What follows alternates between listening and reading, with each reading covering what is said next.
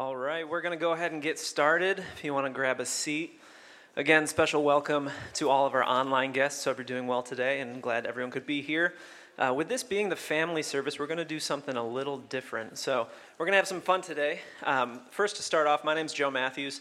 I serve as the executive pastor here, and I have up here with me Pastors Tony and Melissa Herring, and they thought it'd be a good idea for my first assignment to be to grill them in front of everybody else. So it's going to be some fun. I thought about, setting up a Law and Order style interrogation table, but we opted for cozy chairs and a carpet and everything like that. So to let you know and kind of set up our time together here today, we're going to be doing an interview, and we actually are going to have a slide up here that allows you an opportunity to, on your phone or later on your computer, go to this website, that URL, and type in questions. We're going to be getting into a series throughout the rest of this year called The Fight for the Family. And so today we're going to be interviewing Tony and Melissa, learning a little bit more about their history and setting up the series. And so any questions starting from now through this time next week, we're going to be accepting questions. It's going to allow us an opportunity to inform the teaching. Some of these questions will be answered at the beginning of the sermons. We also have a couples encounter coming up later in November, where we'll spend some extended time also going through these questions. And so they are anonymous, the submissions. We encourage you to, hit the green button, submit your questions, as many as you would like. It's a great way to stay engaged. And you also have an option to boost other questions. So if you see something that looks really good, you want to know the answer to, you can boost it up there and we can kind of rank them and see. And so it's just a fun way to stay engaged. But as I mentioned before, the series we're getting into is The Fight for the Family. And the prophetic word for 2020 here at Soma has been eyes wide open. We've had a great opportunity throughout the year to receive a lot of fantastic teaching, very just timely now words in this particular season in history. Tony, Melissa, Marvin, they've all shared on things like, we started the year about what does it look like to be a true worshiper. We spent some time also talking about spiritual warfare and the supernatural. We've had teaching on the Holy Spirit, and most recently the 7 feasts. And so to kick us off in this interview, I just want to start with you, Tony, and ask, what is it about the family? What is it about this time that really made you want to focus in on this topic? Yeah, there's the obvious, and that is that the enemy is after the family. Does anybody know that to be true? It's funny because most of us are familiar with that place in Ephesians chapter 5 where Paul gives instructions to husbands and wives. Husbands, love your wives. Wives, honor and submit to your husband. And then it goes on even into chapter 6 a little bit and talks about even how to honor your children and how to relate to your children. So there's this little family thing that Paul encourages and builds up and equips there at the end of the book of Ephesians. But then right after he says husbands, wives, children, is where we get Ephesians 6:10, where he says, finally, be strong in the Lord and in the strength of his might. Put on the full armor of God so that you can be able to stand firm against the schemes of the devil. And after you've done everything to stand firm then. And then he goes into what we know as the armor of God. And so it's no coincidence that he would follow up this intentional time of talking about the family with, you need to be ready because the enemy's coming after your family. So that's one thing. It just needs to be a steady part of a congregation's diet. And even a steady diet in your home that you're talking about, hey, let's all remember, honey, husband, smoopshy-coo, whatever. The enemy's after us. Kids, stop acting that way. The enemy is getting a foothold in our lives whenever you're disobedient, all those kinds of things. So that's one thing. But also, I think we would all agree that COVID has exposed and maybe even amplified the anemic condition of the family. And I'm using that word anemic very, very intentionally, and most of us know what that means, but let me give you a quick definition. Anemia is a condition in which you lack enough healthy red blood cells to carry adequate oxygen to your body's tissue. Having anemia can make you feel tired and weak. And that's where a lot of families are at. Tired and weak, without without the ability to really fight against the schemes of the enemy to bring them down. And, the real blood that's missing a lot of times in families is the blood of Jesus. That surrender to Christ being the centerpiece of our family. And then, of course, a submission and living and walking by the Holy Spirit. So that's another thing. And again, I think COVID has really brought attention to that, really amplified that.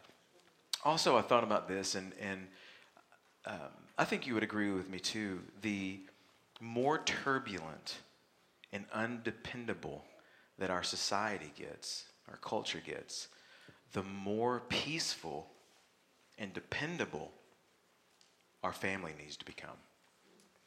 Because things are changing so rapidly. Things are just getting wild and woolly. Wouldn't you guys agree? And think about all the ways that we have looked to the world for so many sources of things in our life. Our hope, our strength, our peace, our safety, our comfort, our sense of self-worth. I mean, we get so much from what we are told or is pushed down our throat through culture, through society. But that's breaking down. We all see it. We all realize it. What we know as a society is just slowly eroding. And what about when it erodes past to the point we can have any kind of footing, where there's no place to put our hope and our sense of safety and all those things, even joy and satisfaction? Where do we go? There's only one place to go, and that's your family. That's the one thing that will remain. Isn't that right?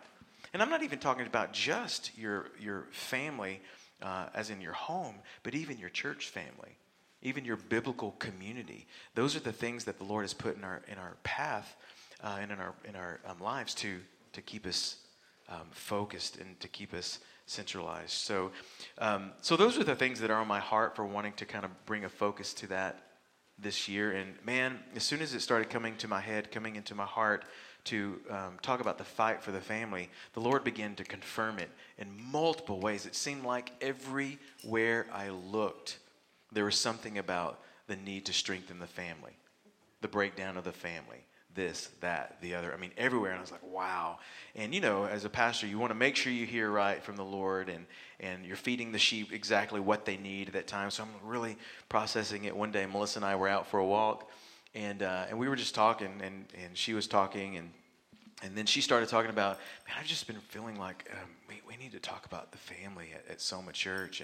And there's even families that have come to us that have been struggling and all kinds of things, And she's like, I just feel like, maybe we need to spend some time just bolstering the family unit. And I was like, well, actually, And so even that, when Holy Spirit number 2 in your life says, this might be what the Lord's saying, So those are some of the reasons we're focusing on that, Joe. Yeah, that's good. And so this past week, we had our overseeing elders here with us, Eric and Susan Hewlett and Nick Lesmeister, and they spent some time just affirming the function and the health of Soma's church government. And again, want to encourage you to go back. If you haven't listened to either of those 2 weeks, the last 2 sermons, please do so, whether it's on the podcast or on YouTube. Just such timely teaching, and it really sets the foundation and groundwork as it applies to our church government and also just into our families as well. Susan was here and gave a really particularly encouraging word about just the church and the body. And so, Melissa, would you be able to just kind of explain why that was so significant for us? Yeah, well, first of all, just having Eric and Susan here, who Tony and I consider our pastors, and if you weren't here, and just to give a bit of that backstory, we, at a time that we were really needing them, the Lord just brought us to them, and so they've been spiritual parents to us and our pastors, and so they saw us at maybe our worst or coming out of our worst season of our marriage. It was before kids. We were living in Dallas and going to college, and so 23 years later, for these people that have been so influential in our lives, that have sown so much into our lives, for them to stand and commend our health, to commend how functional the church is, our home, us as a family. I was so humbled, honestly. I'm humbled to be sitting in this chair right now. I'm like, who am I? But I was so humbled. I was incredibly honored because I knew that we were going to be doing this series. And so for her to commend the health and the function And to really, as she was pointing to the men who were being set in and our current elders and stewards, and to say health is going to trickle down. And it reminded me, Tony said in his sermon a couple weeks ago on healthy government, your home has a government. And whether you realize it or not, I mean, we're not really politicians. We're not campaigning. I don't have campaign signs in my kids' rooms. They're not, they don't have platforms other than, maybe what they want to do this weekend. But we have a government, and whether you realize it or not, there's a government in your home, and you have to fight for health. I don't know if you guys have realized this, but you have to fight for health. It doesn't just happen naturally, especially we're in the world, and so we're going to pick up some of the things of the world. It's just going to happen. And so it was just a great commendation and a great confirmation, incredibly humbling, and knowing that we're about to go in to finish the year with a fight for the family. It was just maybe the dose of confidence that we needed, and the yes from the Lord to do this. Well, and so speaking of Eric and Susan, and you said that they knew you way back when, that's really where we want to spend the bulk of our time, is getting to know life behind the scenes for our pastors, to get a glimpse into life outside and off the pulpit, kind of develop some street cred, or let us know that there's qualifications that you guys have that you've walked through in life that you can speak into the importance of family, the roles in family. And so what we see up here has not always been the polished, the put together. There's been a lot of work that's gone into it. There's been a lot of history, and so we want to kind of unpack that a little bit. So Tony, why don't you start, kind of let us know a glimpse into where it all started. What were the early years like? Well, the interesting thing about Melissa and I, when we say the early years, we're not talking about when we met, in our 20s or even in our teens. Melissa and I met when we were 7 years old. I was coming from another town into Lindale and moved there in the second grade. And I have a very, very specific memory of coming off the bus there at the school. And one of the first people that I encountered that scary day of coming to this new school where I didn't know anyone, was Melissa. And something that's funny is about this memory is, at the time I had really bad fever blisters, cold sores. You guys, anybody ever had any of those? They can be bad, especially when you're 7 years old and you can't help but bite on them. So I was always like, and so it was like a ring of sores. It looked like I'd been eating granola with glue on my mouth or something. It was bad. And so anyway, I'll let Melissa tell this part of the story, but I encountered her and she just looked at me. And I said to him, new little boy, I said, "Oh, I get fever blisters too." I don't know why that was. I felt like he needed that encouragement, but I felt like he needed that for that day, because we both were getting fever blisters, and so we bonded, I guess, over that. We did. She had my heart. It was love at first blister. Well, I will say, I truly, growing up, I did have a deep fondness for Melissa. I really liked her, but we were on just separate sides of the tracks in so many ways. I didn't know the Lord, just come from a different kind of, I don't know what you say, class of something, and it wasn't going to work at that moment, But we went to school together. We had classes together in high school. Actually, we rode the bus together. We were that close in proximity our whole lives. We even rode the school bus together. We learned all the inappropriate things that you learn on a school bus together. You know what I'm saying? But when we got in high school, we also ran track together, and so we enjoyed that together. And we were friends. It's not like we never talked. We had classes together, and one of the things that she always tells, we didn't talk about this last night, but I was a weird kid. Of course, I'm a weird adult too, but. We had one class together, I think it was home ec or something, and her freshman, maybe sophomore year, and she had this person. Every time I walked by her, she just smelled so good, And so I was like, man, what does that smell? It smelled like green apples, which I love green apples. And so, it's my hairspray or something in my purse. Is that what it was? And I would go, oh, can I smell? And so I would stick my head in her purse and be like, oh, and so he sniffed my purse every day of 9th grade. It's weird. But I think it's weirder that I just let him and didn't really do anything about it. I was just like, okay, he's going to sniff my purse. I just continue on with conversation while Tony had his nose in my purse. Weird. Yeah. So anyway, we our senior year. It's an interesting way that our paths crossed, and I don't know if you want to tell that or not. But yeah, we didn't tell this last night. This is a fresh crowd. Maybe someone needs to hear this. Tony was working at Burger King, which y'all remember that, right? That's part of his testimony. He didn't know Jesus, but he was working at Burger King. Anyway, I was at Burger King after school and saw him taking somebody's order at the counter, and it was basically like a sitcom.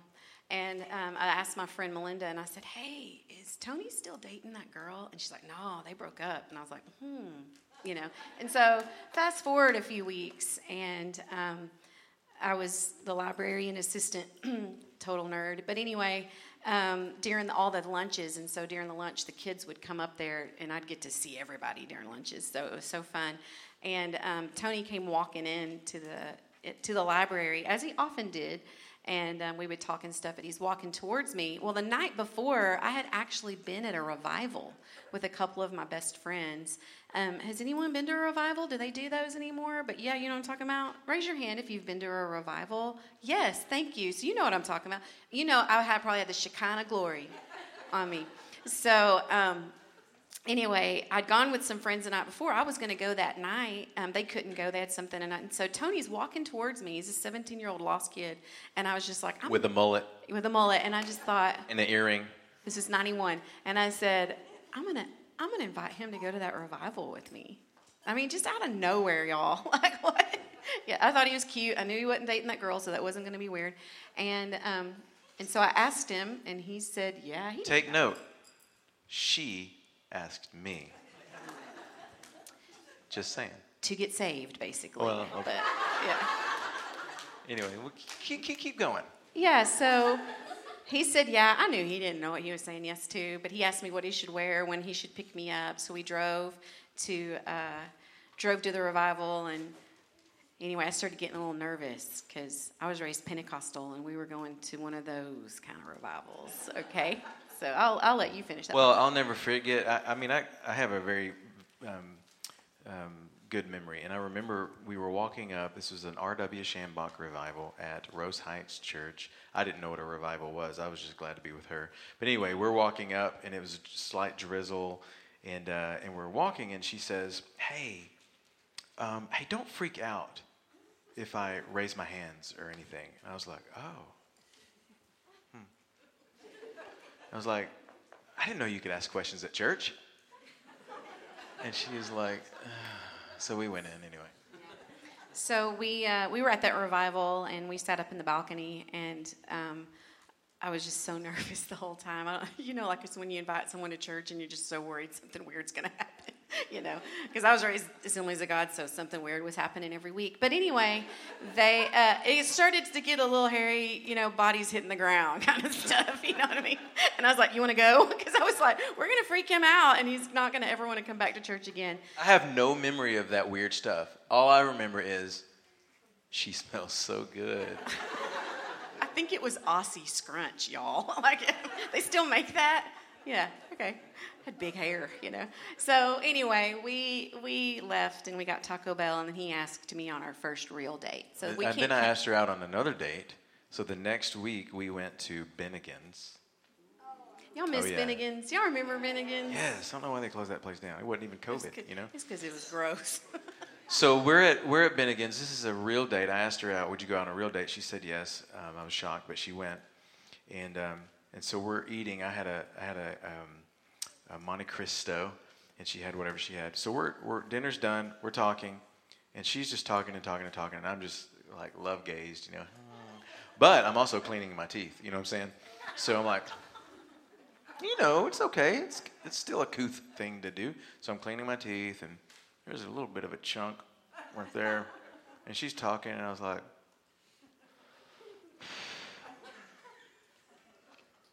and this piece of food like flies. Slow motion. I see it. It's like a meteor.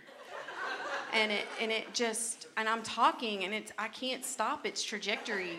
And it landed right in my mouth. And I was like, ugh! did you just spit that? And he's like, did that land in your mouth? And I was like, oh my God, you just spit in my mouth. I consider it our first kiss. Very, very romantic. Do you remember what song was playing in that moment? Or? It was probably a Guns N' Roses song, "Sweet Child of Mine." So the high school thing, you guys grew up together, and fast forward a little bit, you guys got engaged. And I've heard rumors of a pretty fun engagement story. You want to tell me about that? Yeah. Well, I said this last night. I'm going to say it again. I'm really glad that social media didn't exist in the early 90s. I don't know about you guys. Are you glad that you didn't have social media? I'm afraid we would have been arrested or something. But I'm also glad that we didn't have the pressure of Pinterest and all of these Instagram proposals. And like, high school boys can't even ask a girl to the prom anymore without it becoming this epic event, you know? And so I'm just glad that we lived in this complete oblivion of what a proposal should look like. Otherwise, I might have turned him down. But we were living in Lindell, and we were both in college, and I was studying for finals at my mom's house, and he called me from a payphone for Tyler. Does anyone remember those? And he asks me, I'm going to be coming in, I'm getting off work, do you want anything to eat? And I said, yeah, pick me up a chicken finger basket from Dairy Queen. Right? Gravy, fries, toast, right? Doesn't that sound good? Have y'all had that? Come on, that's some good stuff right there. Thank you. That's some good food. Now, greasy comfort food when you're studying for finals. So I was sitting there, and he came in, and he was acting totally weird. And I was like, what are you doing? And my sister calls, and she's acting weird. And I was like, and he's like, tell her you gotta go. And I sat back down, and he dims the lights. Like, it's weird. And then I look over, he's on one knee. Well, no, he's like, do you need ketchup? And I'm like, no, I just want my gravy. Like, can we do this?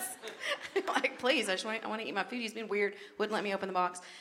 He's down on one knee. I open the box, and there's a black velvet ring box sitting on top of the chicken fingers. And romantic. So romantic. Everybody's getting ideas. My boys I had to put the box in the box because the ring wouldn't actually fit on a chicken finger. That's what I was wanting to do, but I remembered, they're too big, so I did the very next best. So anyway, I was like, knowing him, I just didn't really know what to expect because that could have been anything. I mean, y'all know Tony, that could have been anything in that box. She was like, you better not be joking. Because, like, you just proposed in a chicken finger basket. Yeah. So I was serious. So I said yes. So anyway, that's the end of that. Did you eat the rest of the basket? Or, yeah. All of it. Lick the gravy. Like, off the ring. I'm just kidding. Well, so you guys are in love, and nothing could go wrong. You're set up for success. You know, all you need is love. That's what you do going into marriage. But as we've all typically found out, that's not necessarily enough to get by. And so you get married, and you move to the DFW area. And the first few years, you had kind of a tough season. What in that season, or who even, was the turning point to help you through that?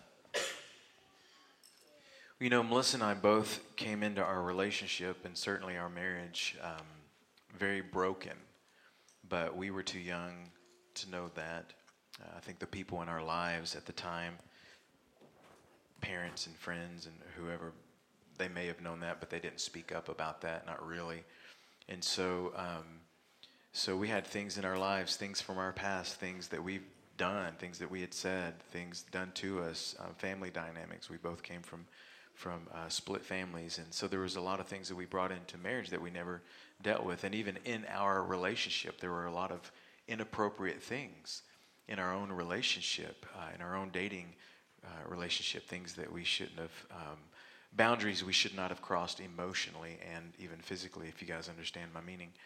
And but I think our mentality was, we're about to put a ring on it, and so we'll be good. In fact, if you're here and you are single, you've never been married, or maybe you have been married, you were married for years, but now you're single because perhaps you're widowed, or you've been divorced, and for whatever reason you're single, you need to be reminded that, one, you have to have purity in your relationship. There are things that need to wait until you are married, and we're adults here. You understand what I mean. And we can't falsely believe that just because we're engaged now, or because eventually there's going to be a ring over it. A ring doesn't cover that sin. And the guilt and the shame and the regret that comes with that sin. A ring does not cover that. The only thing that covers that type of guilt, shame, regret, sin is the blood of Jesus through repentance. And so we are now, 3 years into our marriage, and we never really understood that, knew that, and I had never repented to her for how poorly I led her in our dating relationship. She never repented to me in any way for those dynamics. And so now it's 3 years in, and everything is catching up to us. Her past, my past, our past together is catching up.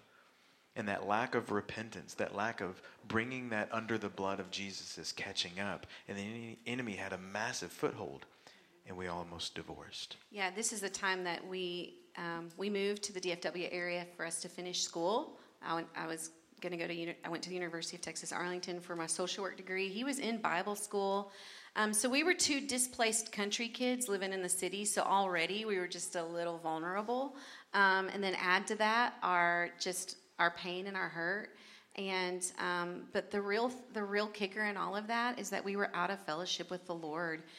We were out of fellowship in the church. We weren't plugged into a church. We didn't have one person in our spiritual community when we lived in the DFW area for those first couple of years. And we weren't tithing. I mean, it was like all that we knew that was right and good and true to be doing, we weren't doing it. We were caught up on this hamster wheel. It's like we couldn't get out of it. And our brokenness was just so in our faces every day. I had a real supernatural encounter with the Lord. It's as part of my testimony. And it's actually what I was even reflecting on during worship when the Lord literally called me out of the grave. And the Lord, I can only say it was the Lord that put a resolve in us. We had our spiritual parents talking to us about separating. Like we were trying to decide, was divorce the option at this point? Like these were real conversations. Do we not need to be together? We weren't sleeping in the same room.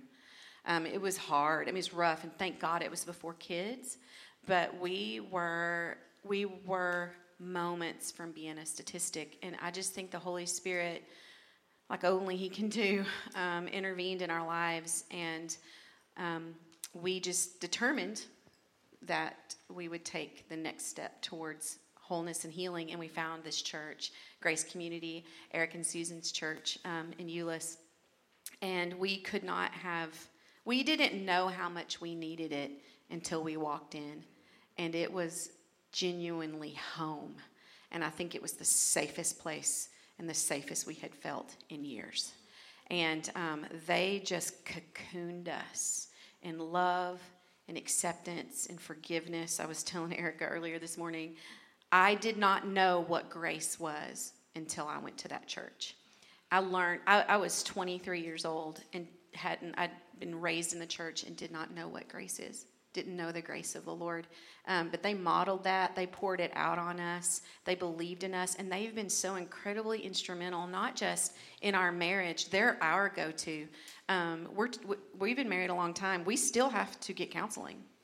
We will reach impasses and places that we're hurt, that we'll concede and go, we need outsiders. We need people who love us and know us to coach us and navigate us through this hurt, because we've recognized it's a hurt and we need help with it. So these are who we go to, and they were instrumental. I mean, that was really the turning point. Their mentorship, just it was like a greenhouse for us to be planted in the house of the Lord.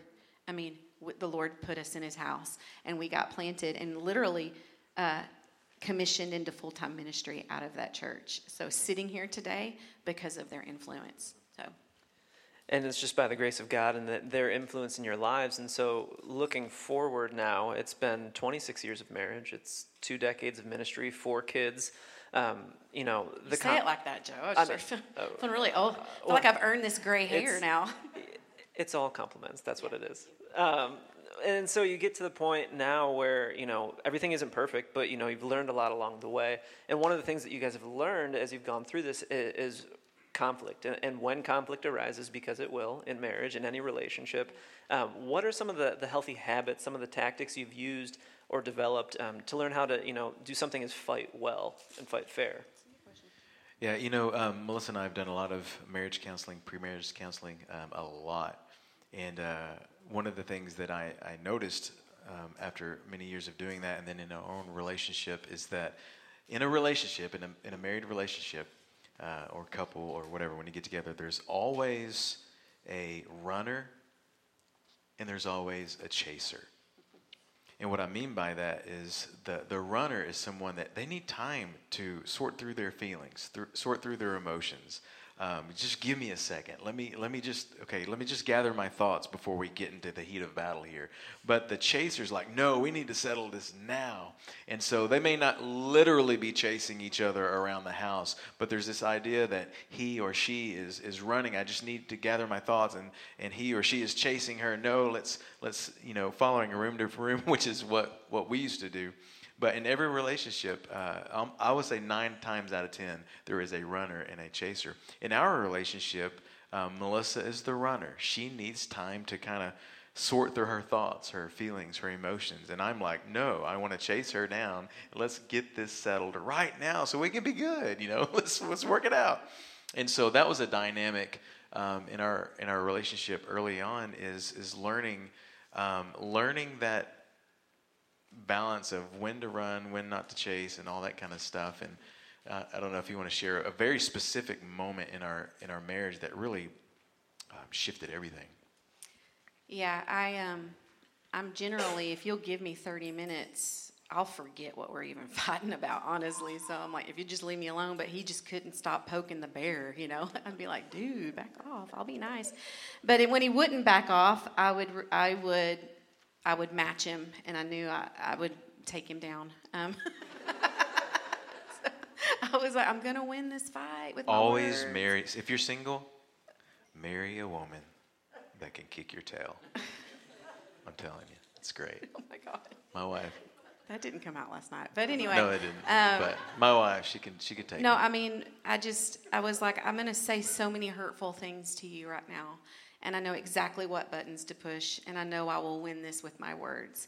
And I'm like, you're just asking for it, dude. You're just asking for it. And so we would verbally rip each other to shreds.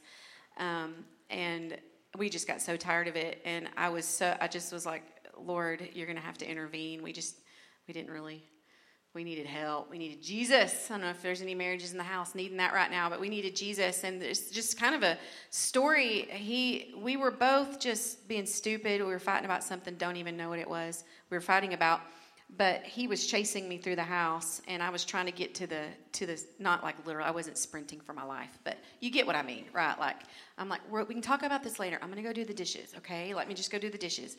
And he didn't just let me go to the dishes. He followed me in there. So I'm standing there doing the dishes, and I'm washing a mug, and I actually have it in my right hand. And he followed me in, and I can feel him. I know he's a few feet behind me, and I know he's wanting to fight. I knew he wasn't wanting to let it go. And some of you guys are identifying with this. And he just wanted to get into it, And I was like, God, please make him turn around right now. Lord, please. I don't want to hit him upside the head with this mug. And here's the thing. I was a softball player. I have an arm, man. I was like, I'm going to break his nose. I won't miss. I will hit my target. Like, I was like, I know I will. And I'm like, is this going to result in violence? And so, and I was just sitting there, and I was like, I'm holding that mug. Probably no one relates to this, right? And so, anyway, and he walked away, Joe. He walked away, and I didn't break his nose. And there was something in that moment, and we didn't know it necessarily at the time, but it completely changed the way that we were going to fight. And we learned from that moment that there's a great way to resolve conflict, and we had to practice it. And just an encouragement for you guys, like, it doesn't just mean, you don't just have conflict in marriage, right? You have conflict in any relationships that you have if you're being open if you're being honest, there's going to be conflict in siblings, with coworkers, right? Like with your best friends, there can be conflict. And one of the practices, and I want to encourage you guys with this, long before it says, wives, submit to your husbands, husbands, love your wives, there's a verse in the passage that's set in Ephesians that says, submit to one another, therefore, out of reverence for Christ. And long before we were married, we're brothers and sisters in Christ. Like, we have a responsibility to one another. And in Romans 12, it says, prefer one another. And so this became the way that we learned to fight well, because you're going to fight. We had a spat recently, right? But we don't fight the same way anymore. We're going to disagree. There's going to be conflict because we're human, and we aren't always in the spirit, Joe. Sometimes we're in the flesh. But we've learned to stop and remember that, like, I need to submit to him, not out of this distorted sense of submission as a wife, but because he's my brother in Christ. And I need to prefer him. And I've learned that if I'm preferring him and he's preferring me, and we're putting each other's needs ahead of our own, we don't have to fight for our needs to be met. It's pretty powerful. It takes both people. I get that, and hopefully in the next couple of weeks, as a woman teaching towards being a wife, can help even shed more light on that. But that's a real habit, a real principle, and a real discipline in your life, just to prefer one another. You can gain some ground in your relationships if you'll just stop and with brotherly kindness, prefer them. Don't make it about you winning the fight. Don't make it about what you need from them.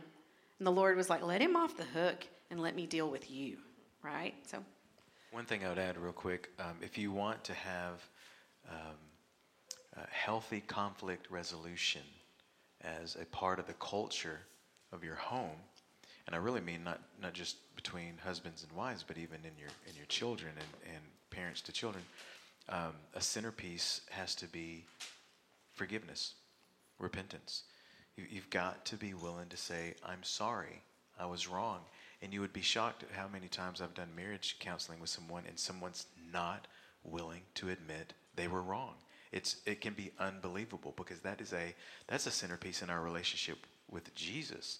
So when someone is unable to say, I'm sorry, I was wrong, ask for forgiveness, repent, there's actually something bigger going on in the dynamic with their relationship with the Lord.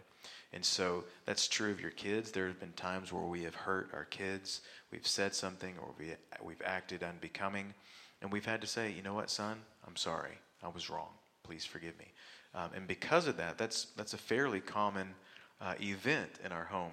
Is sometimes we'll have family powwows, everybody on the couch, and mom and I might need to repent for something, or we know they need to repent for something, and so we just foster the atmosphere. Do anybody need to repent for something? Because I believe there is some repentance that needs to happen. But if you want healthy conflict resolution as part of the culture of your home, insert the idea of forgiveness, repentance. And so preferring one another and forgiving one another really takes humility, and that's just such a discipline. It's just a conscious decision. And I love that you guys are talking about how it's not just husband and wife. It's brother and sister, it's mom and dad, it's in-laws. It's all across the board in relationships. And that's just really something that, we can sink our teeth into in any relationship that we have.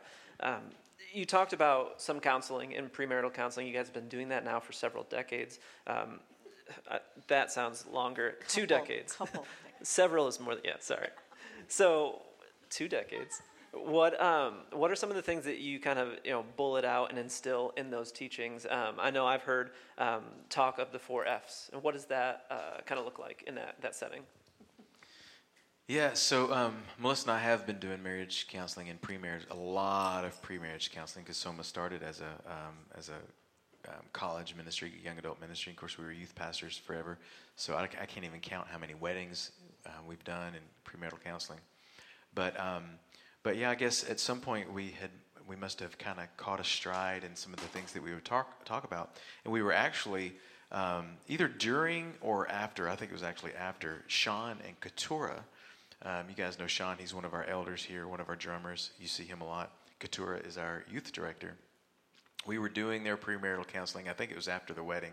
We were talking, and Sean being an LPC, a licensed professional counselor, he picked up on, hey, I don't know if you ever thought about it, but you have 4 topics that you cover in the counseling. I was like, oh, yeah? Really? He said, yeah.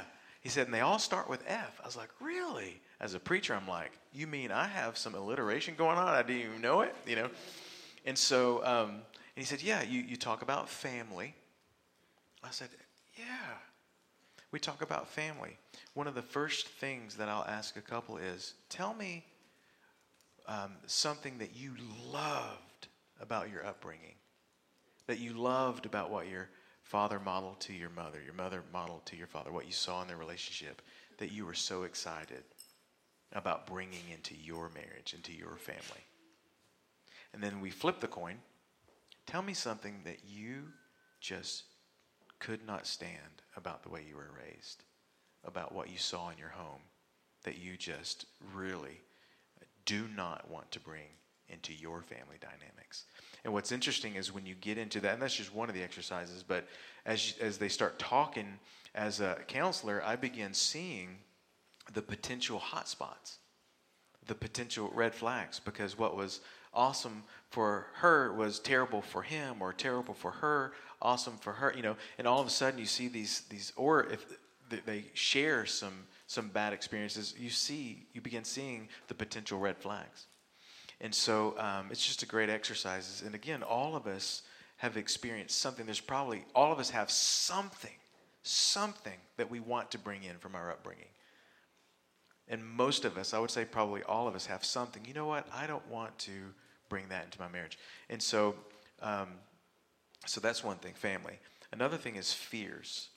And I'm not talking about phobias. I'm not talking about, being scared of spiders or being scared of the dark. Although I did do counseling with someone that was deathly afraid of the dark. We had to work through that. It was interesting. But I'm talking about fears that really stem from or come from something that you experienced in your upbringing, in your family, a way that you were treated, or something, a lie perhaps that you've believed because of something that happened to you or that you saw. And I've heard of husbands that had a massive fear of not being able to provide for their family, provide for their wife. I've known wives that were afraid that their husband was going to leave them or cheat on them because that's what happened for her growing up in their family. I've heard of people that were deathly afraid of losing their spouse to death or to a disease because that's what they experienced.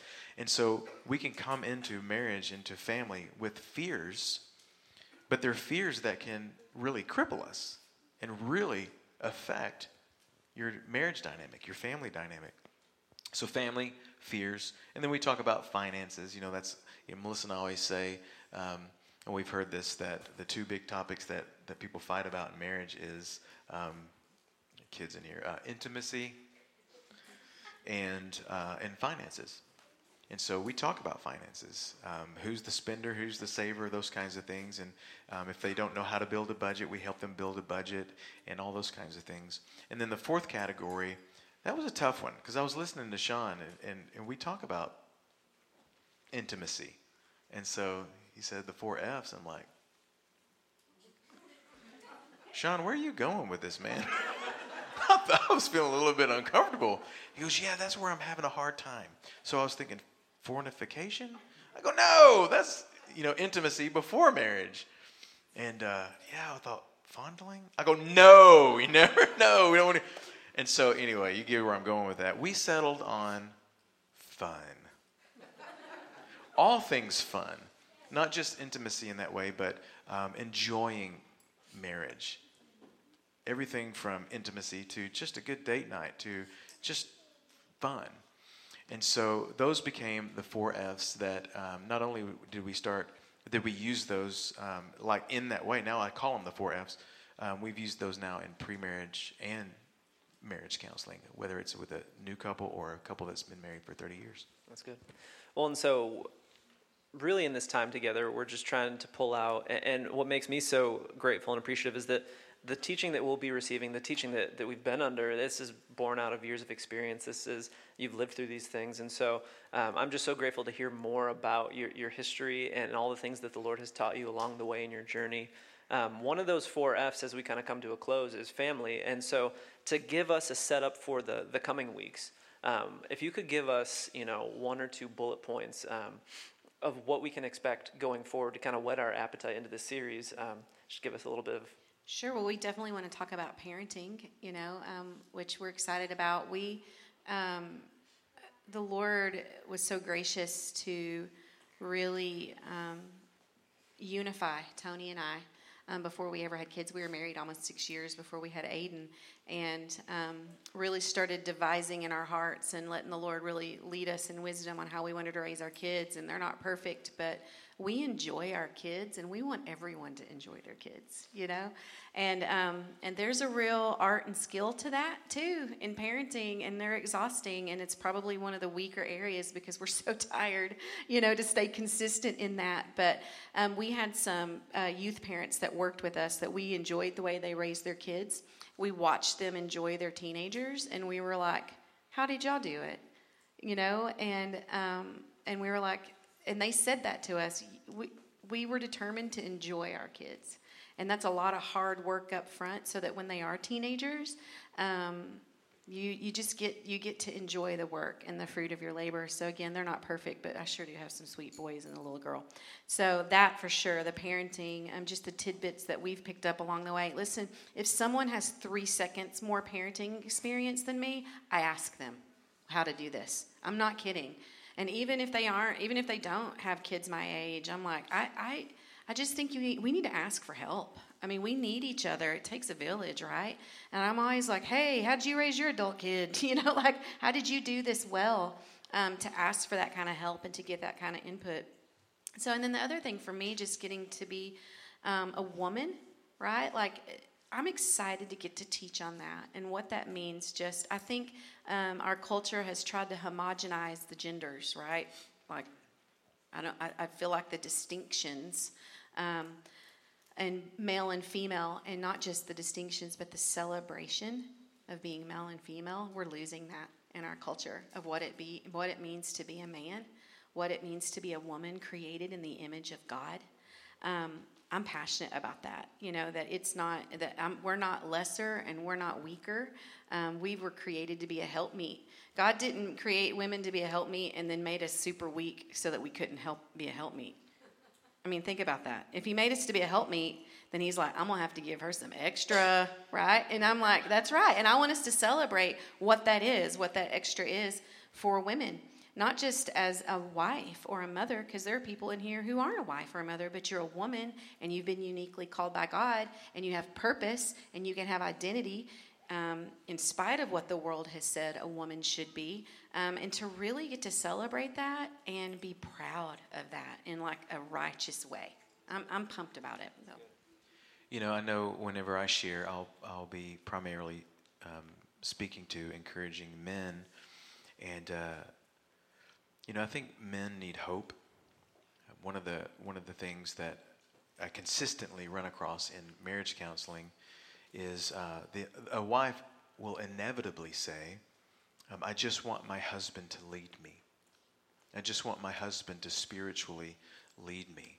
And it's not like the husband's like, well, that's just stupid. They're not. Their husbands, that's what they want. Most of us men just have not been modeled that.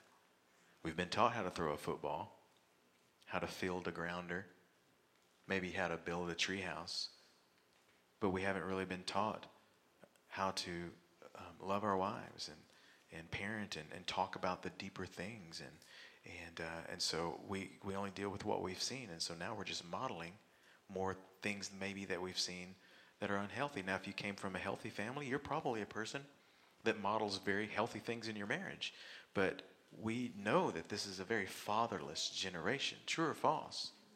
It is. And so as a whole, men are just ill-equipped, and we know it. Consistently, the husband will say, I want to lead, I don't know how. And so that's a dynamic we have to work through. And so for me, I know whenever I share, when I talk to men, whenever I'm going to talk about being a husband or a dad, or that I want to inspire hope. I want to give information, but I also want to be able to give application, just some practical things, just doing this. So information and application, but I'm also aware, and I think you guys are too, that is only as good as the revelation that you get. And the revelation that we need as men is that things can change. Jesus is the hope that we need. Scriptures tell us who to be. The Holy Spirit is our comforter and our counselor, and he guides us into the right things at the right time. Amen. And even in that, I want to, I know we're probably winding down right now, but I just want to inspire hope right now. You know, that if you are in a marriage situation, a family dynamic that is just, it feels hopeless, like I guess I need to resolve that this is the way it's going to be for the rest of my life. Can I tell you that our God is a redeemer? He restores, he reconciles, he makes old things pass away and new things to come. If we can believe that and theologically believe that about our salvation, why could we not believe that for our marriage? Amen? And so we need the revelation of the Lord. And also I think I want to challenge everybody even now to decide, what do you want? What do you want? When a couple comes to me and says we need marriage counseling and they're in the middle of conflict, I always ask, the first thing I ask is, what do you want? What do you want? And what I mean is, do you want to stay together? Do you want to work it out? Or you want to continue in this craziness? And I would say every time, well, we want to be together. We want, and they kind of, for the first time probably ever, put forth a vision for their family. But they've never thought about what we want, other than what I want in this moment that's causing the conflict. So I want to encourage you, ask yourselves, what do we want? Who do we want to be? Men, what type of man do I want to become? What type of husband? What type of a father? Same thing for women. What kind of woman do I want to be? Because if you don't start with that, then there's just going to be information going out one ear, going in one ear, out the other. But we need revelation. And the other thing I was going to say really quick, just as an example, you have to know that there's not going to be like this magical mojo that we're going to sprinkle across the crowd. I doubt something's going to begin floating upon you from the ceiling or anything in this room. So again, it's going to come back for information and revelation. But you need to know that if you're in a situation and you want your family dynamic to change, maybe it's your marriage, maybe it's your parenting, whatever, maybe it's just total chaos in your home, it will take work. Do you understand? You're going to have to be purposeful. And something I said last night that I didn't plan to say, but I want to bring into this morning. Here's an example of where to put some work. I always tell couples that there are 4 hurdles that you will encounter as you run this race of life, marriage, family. And one of the hurdles in a couple is just the male and female differences. True or false, there is enough differences between guys and girls that take you a lifetime to work it out, right? It's like they are so different. They think differently.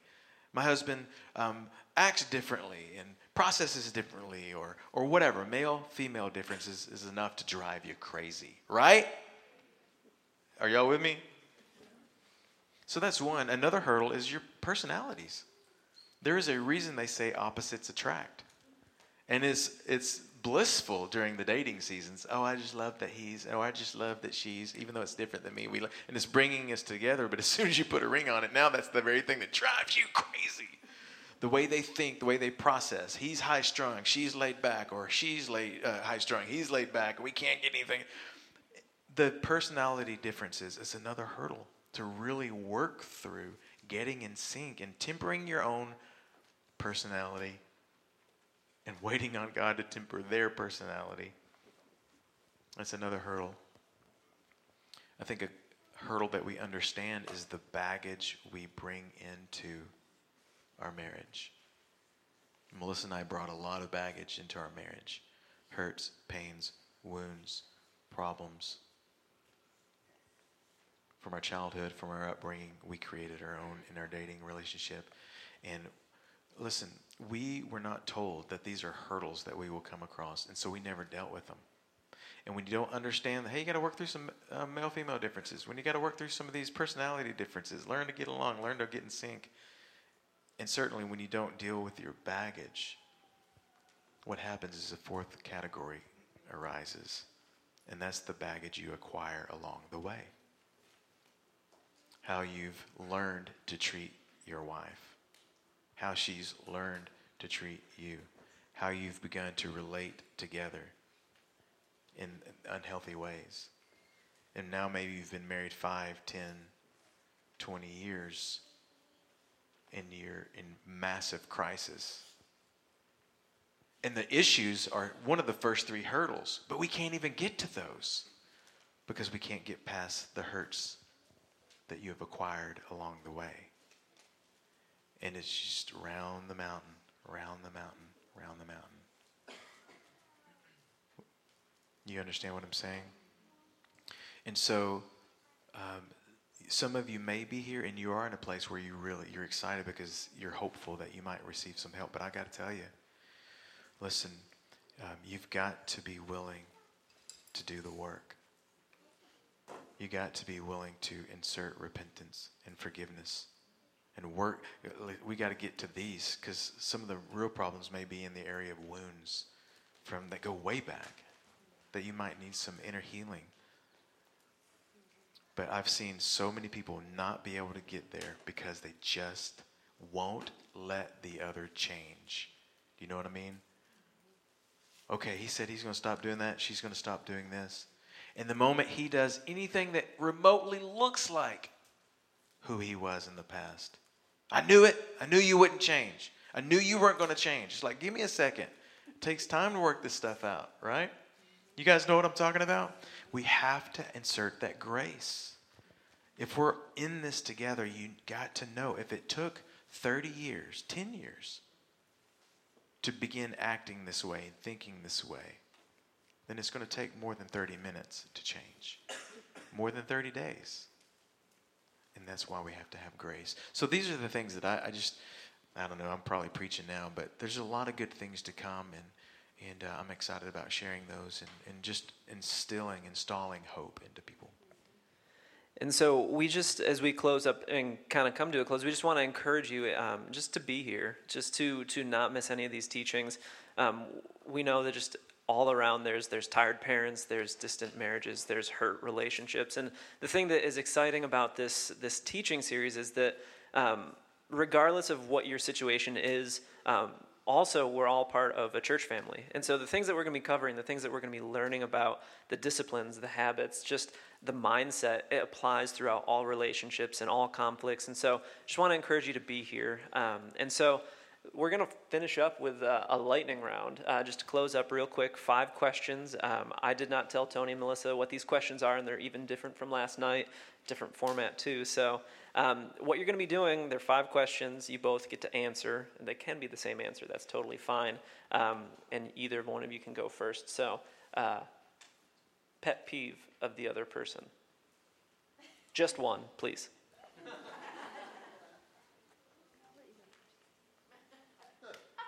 And sorry if this stirs anything up. No, I really can't think of a pet peeve. I really don't know if I have one. She's probably got a list. He does have one. You go, and maybe it'll make me angry enough to find one. But your pet peeve piggybacks off of my pet peeve. Oh, let's do the piggyback thing. Okay. Sure. You asked this question last night, something about directions or navigation or whatever, however you asked that question, like who's better at directions? Yeah, and he doesn't even know how to do any kind of directions. Like complete navigational impairment is. If there was a diagnosis, that should be in the DSM, the Diagnostic Statistics Manual thingy. He can't do it. Even with Google Maps, it's a little weird. You can tell me I've got it visualized, I'm there. I totally get directions, and and we've lived in East Texas almost our entire lives, other than living in Dallas. And he still takes wrong turns everywhere we go. And so it is such a pet peeve. It shouldn't bother me, but does it bother anyone else? That bothers me so bad. We lost 30 seconds right there. And I'm like, what? We'll never get that 30 seconds back because you weren't paying attention. And so it's not efficient. It's not efficient when you can't follow directions. And so I get so irritated. And so I'm constantly, and he doesn't, I so subconsciously do this, but we're driving and I do this. When he's driving, I do this.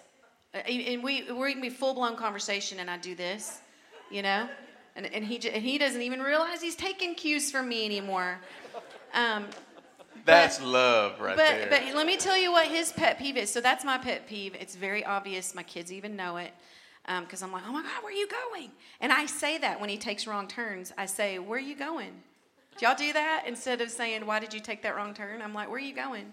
I'm like, we don't live on this road. Like, we'll be going home. I'm like, we don't live on this road. Like, where did you think our house was going to be on this road? And, but occasionally he'll be in a bad mood and in the flesh, and I'll give him a direction, and he'll go, I know where I'm going. And I'm like, no, you don't. So it's a pet peeve of his when I give him directions when he actually knows where he's going. Okay. And that bothers him that I told him, because it's like the one place he knows where to go. And then if I tell him left or right, he's like, I know where I'm going. And I'm like, it's bad, Joe. We'll be in our house, and we'll be on our way to the kitchen for breakfast. She'll be like, take a right here, and then go straight. Where did you think the fridge was? I know where the kitchen's at. So we'll stay away from directional questions. That's good. Okay, so one book on family or marriage. Ooh, that's good. Family or marriage. Baby Wise. I'm just going to throw that out there. Baby Wise, that's a hot topic. Some of you are like, no way, dude. We got good kids because of Baby Wise. So anyway, Baby Wise for the baby years, for sure.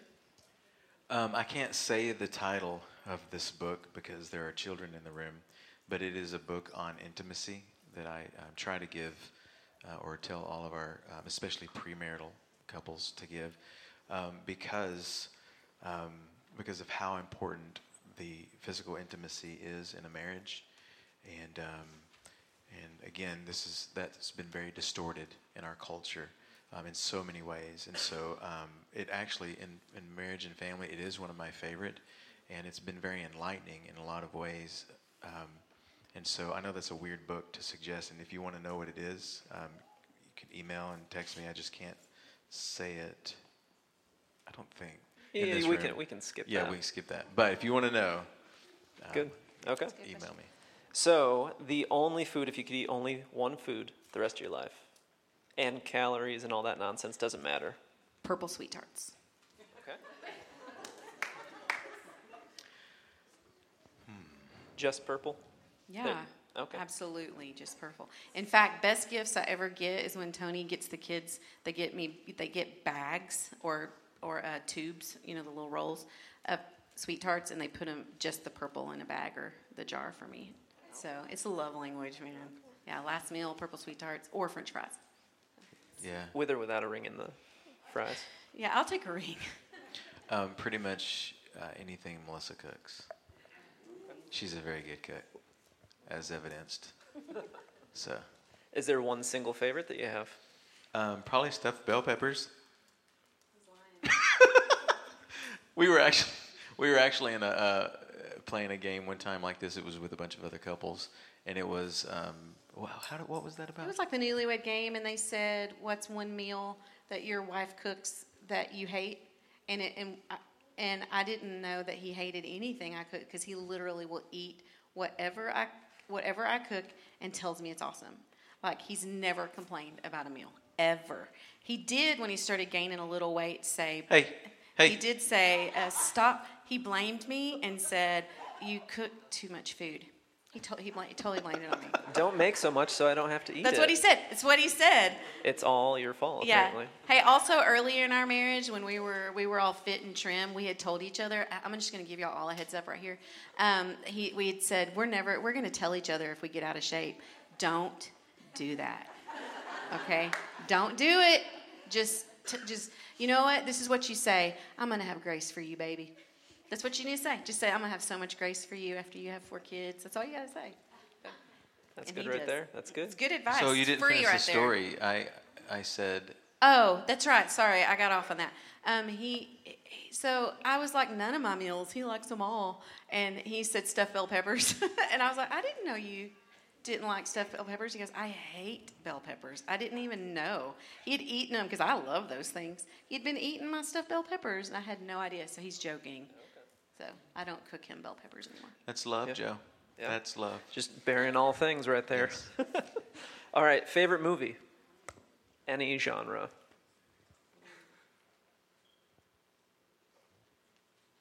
Unless it's inappropriate for church. No, it's I have so many. Wish you'd said book. Could you change the answer? Book movie. Book movie. Movie that was made from a book. Now we're very specific. No. Mine is the Bourne series. Yes. Give me. I do like those. I love Lord of the Rings, but probably Last of the Mohicans. Okay. Yeah. That's a good classic right there. That music and just that pursuit right there. That's good. That's that's how the Lord pursues us. I'm like, yeah, that's good. So Good. Okay. Well, last one, and this can be a joint answer, single answer, whatever. Favorite date night together. our own bed with the iPad and a movie, like watching epic movies on a tiny screen.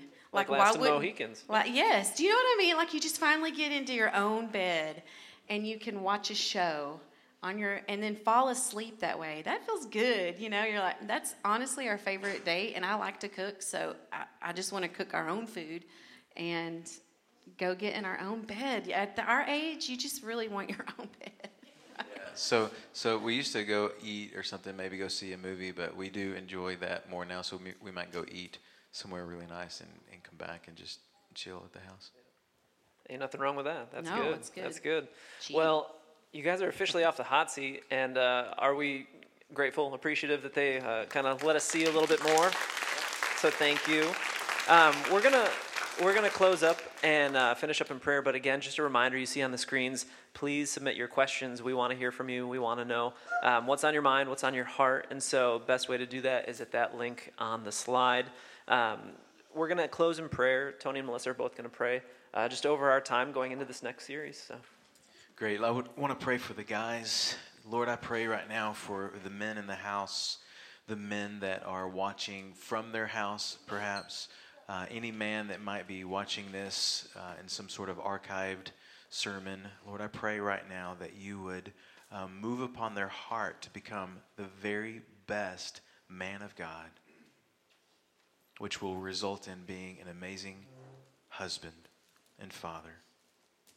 Lord, I pray that they would have the desire, just all of a sudden, even right now, from this moment on, to pursue you with all their heart, soul, mind, and strength. And that they would begin bearing the fruit that perhaps they've always wanted to, but haven't known exactly how. And I pray that they would be highly motivated to come and hear more, learn more, and put into practice the things that we pull out from your word and from maybe our experiences. Well, Lord, I thank you for the women in the house, from the youngest girl to the matriarch in the room, Lord. Thank you that you made us uniquely women with strength and giftings and callings, Lord, and purpose, Lord, that is beyond titles, Lord. It's just this intense identity and knowing who we are in you, Lord. And I pray that over every heart in this room, Lord, that women would feel your good pleasure over how they are, who they are, how you created them, Lord, and the discoveries that you want them to make about who they are in you. Lord, I thank you, and I want to declare the scripture over us that you do not despise small beginnings, but you delight to see that the work began. And right now in this room, Lord, not just for the women, for the men, for the kids, Lord, to stop and realize and recognize the truth that by your Spirit, God, by your Spirit, we can be made new.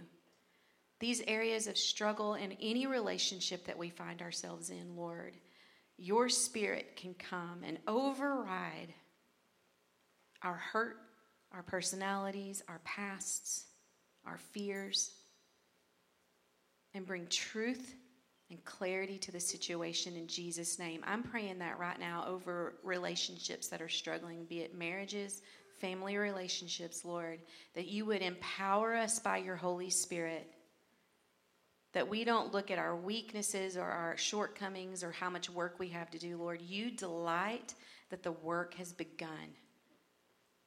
And we're believing in restoration, healing, and wholeness over our homes, over our relationships. In Jesus' name, amen.